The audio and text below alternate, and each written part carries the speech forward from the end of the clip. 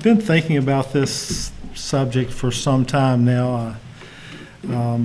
Maybe some with helping out with funerals. It sort of gives me a window into life, or the passing of life that not everyone does, or maybe I think about these things more than some. But the title of the message is Brotherhood in Boots, or walking each other home. So there's something that caring for people that are nearing death's door that gives you some perspective, a different perspective on life. I think it helps sort out the priorities in life and separate the less important things from what's really important. And many of you, or some of you that have been in that situation, know what I mean.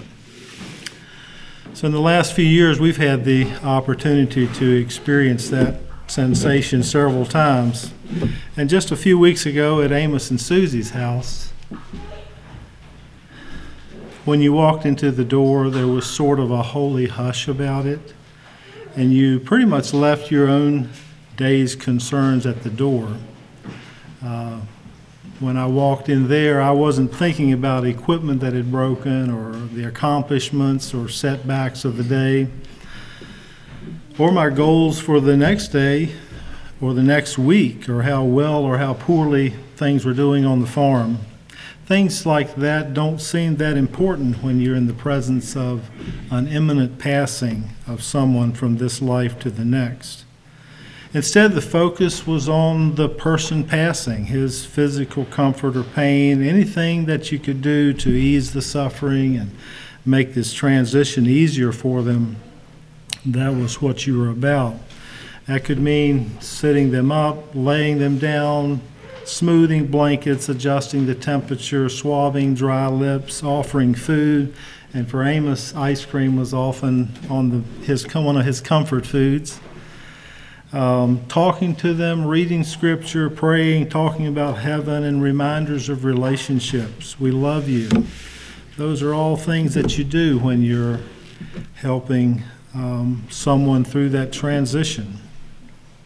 There's a phrase that has been coined to describe the privilege of helping someone through this time, and it's called walking someone home. Now, our homes are, or should be, places of rest and refuge. The word home evokes security and belonging. That's why hospice is such a beautiful thing. It lets families and terminally ill folks stay in the comfort of familiar surroundings. I believe it's a good thing for the families as well as the person that gets to stay in his own home nearing the end. That's an important and worthwhile topic. We could spend some more time talking about end-of-life care. But we're not home yet. This world is not our home. Walking someone home means going with them as far as we can towards a destination, but we can't go there with them. For believers, home is the presence of God where our souls rest. So walking someone home can mean finding God's presence here, as well as smoothing the rough and rocky road of transition from this world to the next. So what I really want to talk about this morning is brotherhood, and brotherhood responsibility to care for each other. And along those lines, there was a wise man that said, in the end, we're all just walking each other home. Not just the terminally ill, not just those that are close to the end of life, but all of us are walking each other home. For Christians, at least, this should be true. And I'd like to kind of spring off of that and talk about walking each other home. We as brothers and sisters in the church have the privilege and responsibility to be involved in each other's walk from here to there.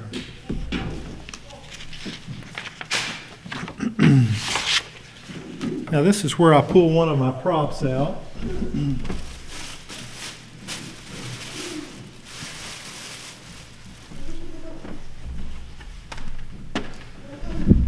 hope our future pastors won't mind this, but what we have here is a somewhat worn size 11 Wolverine work boot.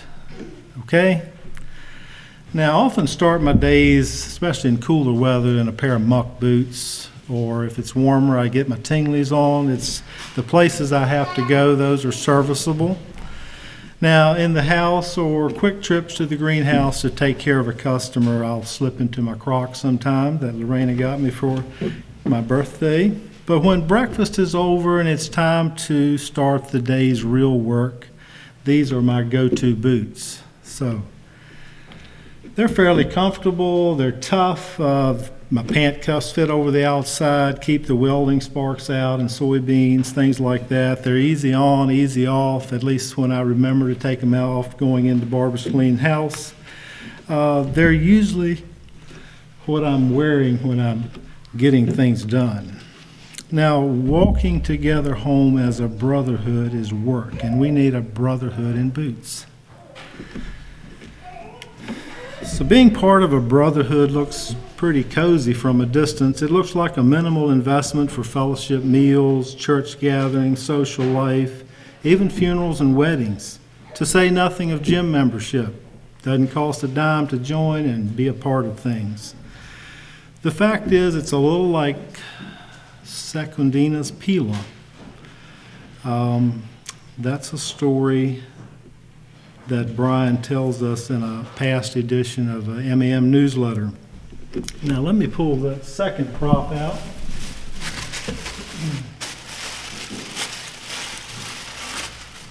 Okay, so this is a Pila. I think this will work just fine right here. This is a Pila.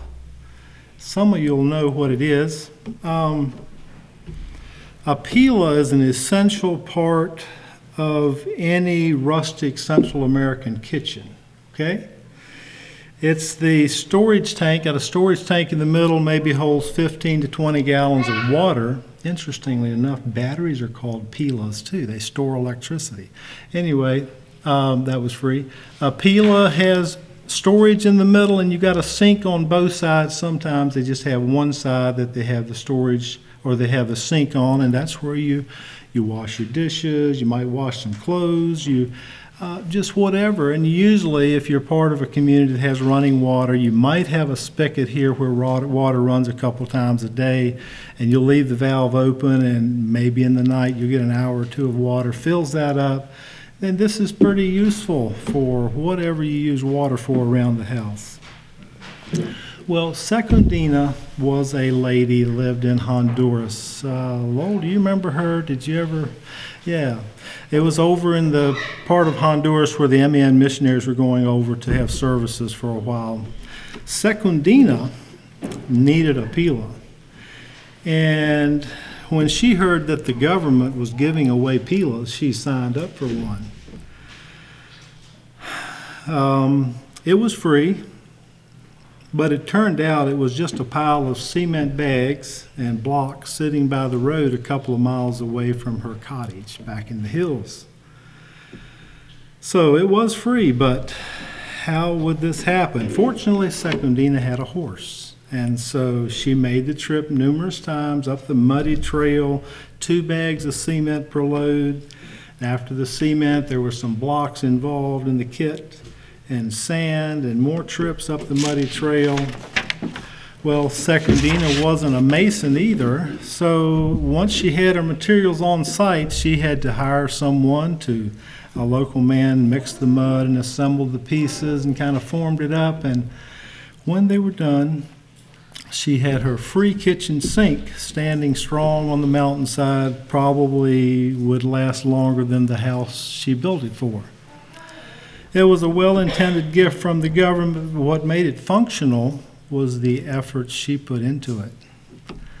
It was free, but there was some sweat and some equity that she built up by the effort she put into making it. So brotherhood looks appealing, maybe even inexpensive, but the fact is good brotherhood takes work. The story of Jesus on the road to Emmaus is a powerful one. There's a lot of emotion packed into it if you think about it. Why? Those two were heading home. Those disciples were heading home. They were disappointed and confused about what had happened with their master, and their earthly home looked like the only place to go. Then Jesus comes along and walks with them. He encouraged them with Scripture. He comforted them with his presence. And when they arrived at the house, he broke bread with them before he disappeared. He had taken the time to walk them home.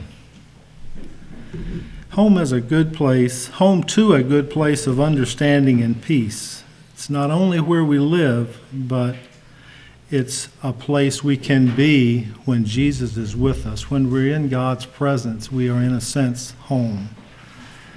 So along with Jesus, we are brothers on a journey home. And we need each other for the trip. That's part of the package of reasons we have for the church. Mutual support and encouragement for the journey. That's a lonely world out there. Walking each other home is doing life together as brothers, finding God's presence here and now, as well as in the coming sunset of life. Now, church division and COVID have hit us pretty hard here. Brotherhood has taken a hit in our community. We're cautious about trusting and communicating and connecting because it could be painful, it could hurt. So this sermon is about pulling our boots on, encouraging us to pull our boots on, and with God's help, each doing our part to help smooth the road for each other. So how should we be walking each other home in this walk of life, both in finding home with God's presence among us and the home that we're inevitably all heading to beyond this life? So 3 areas I'd like to encourage us in this walk. Number 1, and most importantly, walking each other home means walking with Jesus.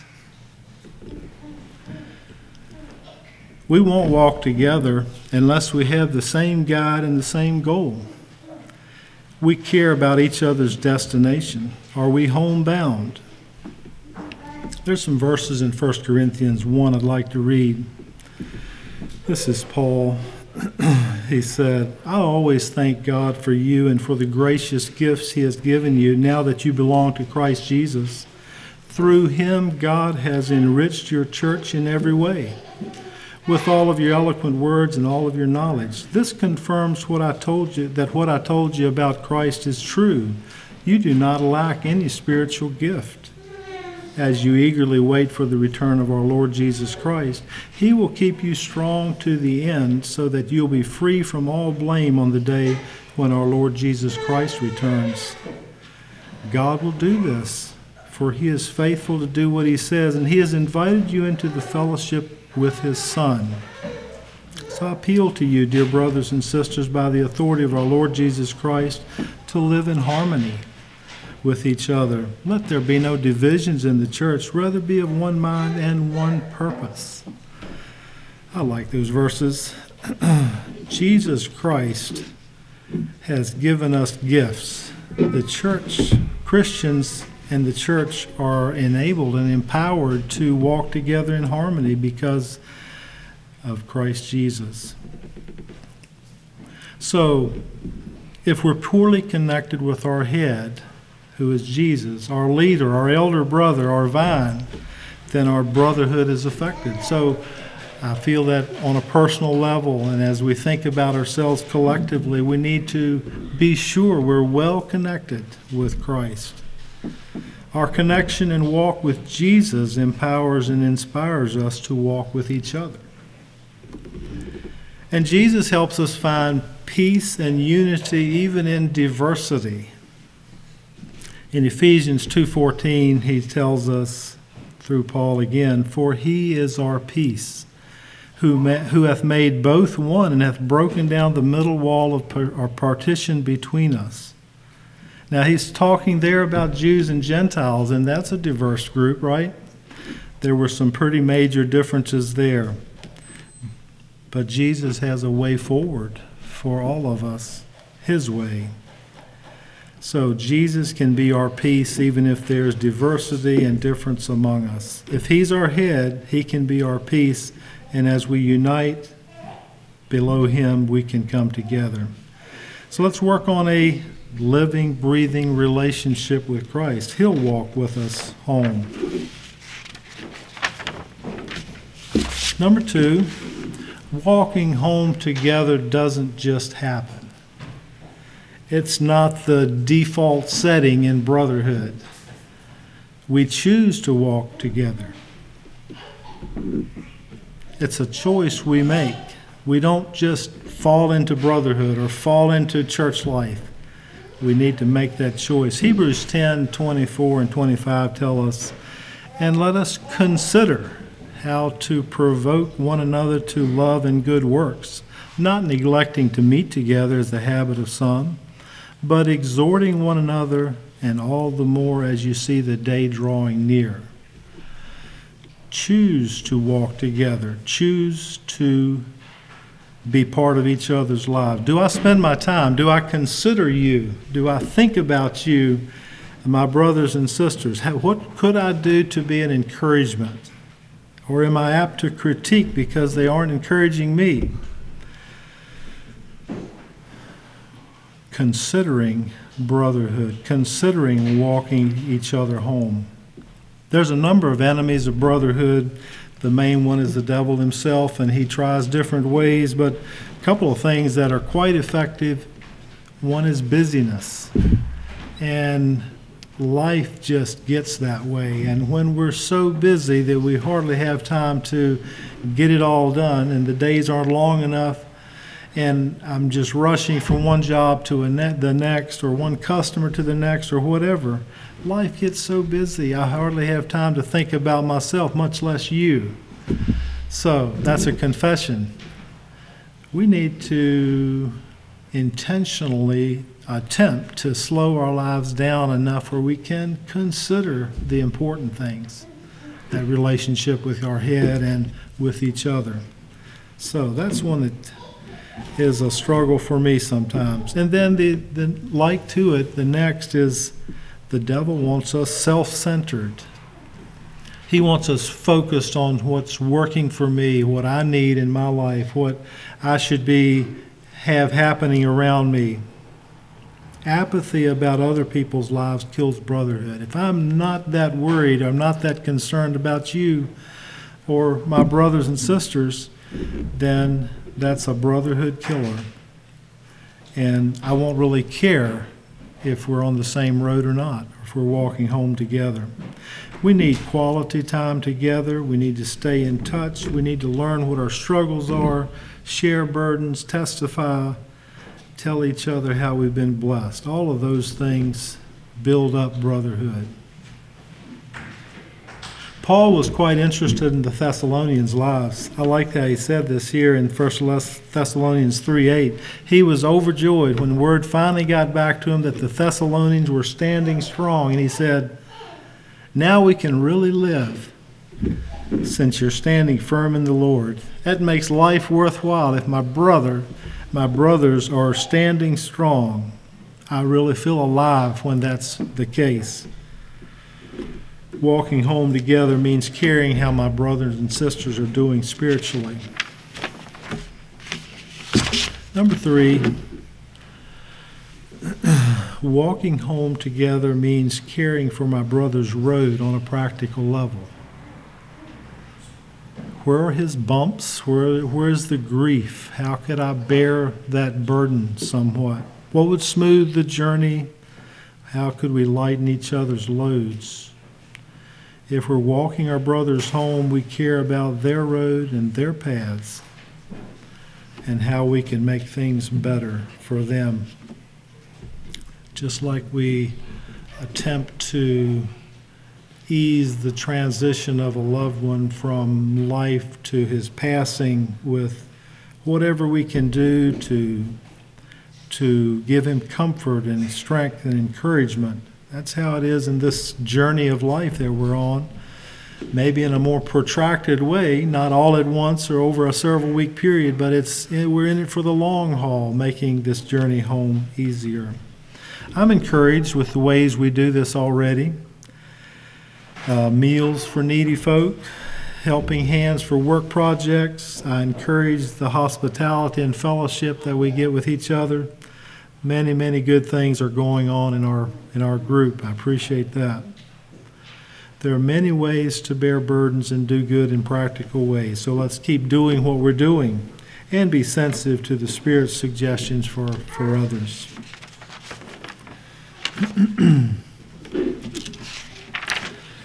So let's wrap this up. Those are true words. We as Christians are walking each other home. If Christ is our guide and companion, we walk together. And in a sense, we are home in His presence here and now, but more fully just over yonder. Let's choose to walk together in practical ways. And I wanted to put a plug in here. I penciled in a note back here. You know, technology gets a bad rap many times, but what about those encouraging texts and encouraging emails? I got 2 texts on my way down here this morning before I ran out of reception.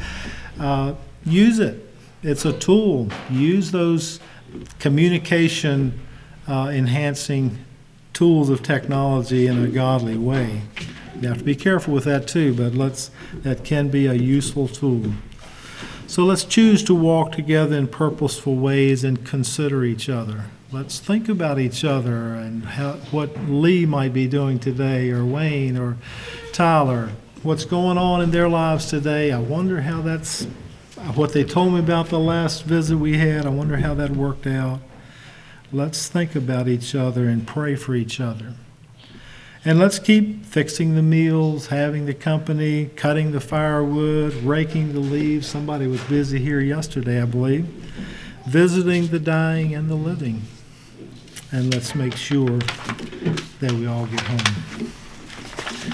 God bless you this morning as you consider these words and as we consider each other and think about the home that Christ has for us, both in His presence now and fully in His presence and out of the presence of sin just over yonder one day later on.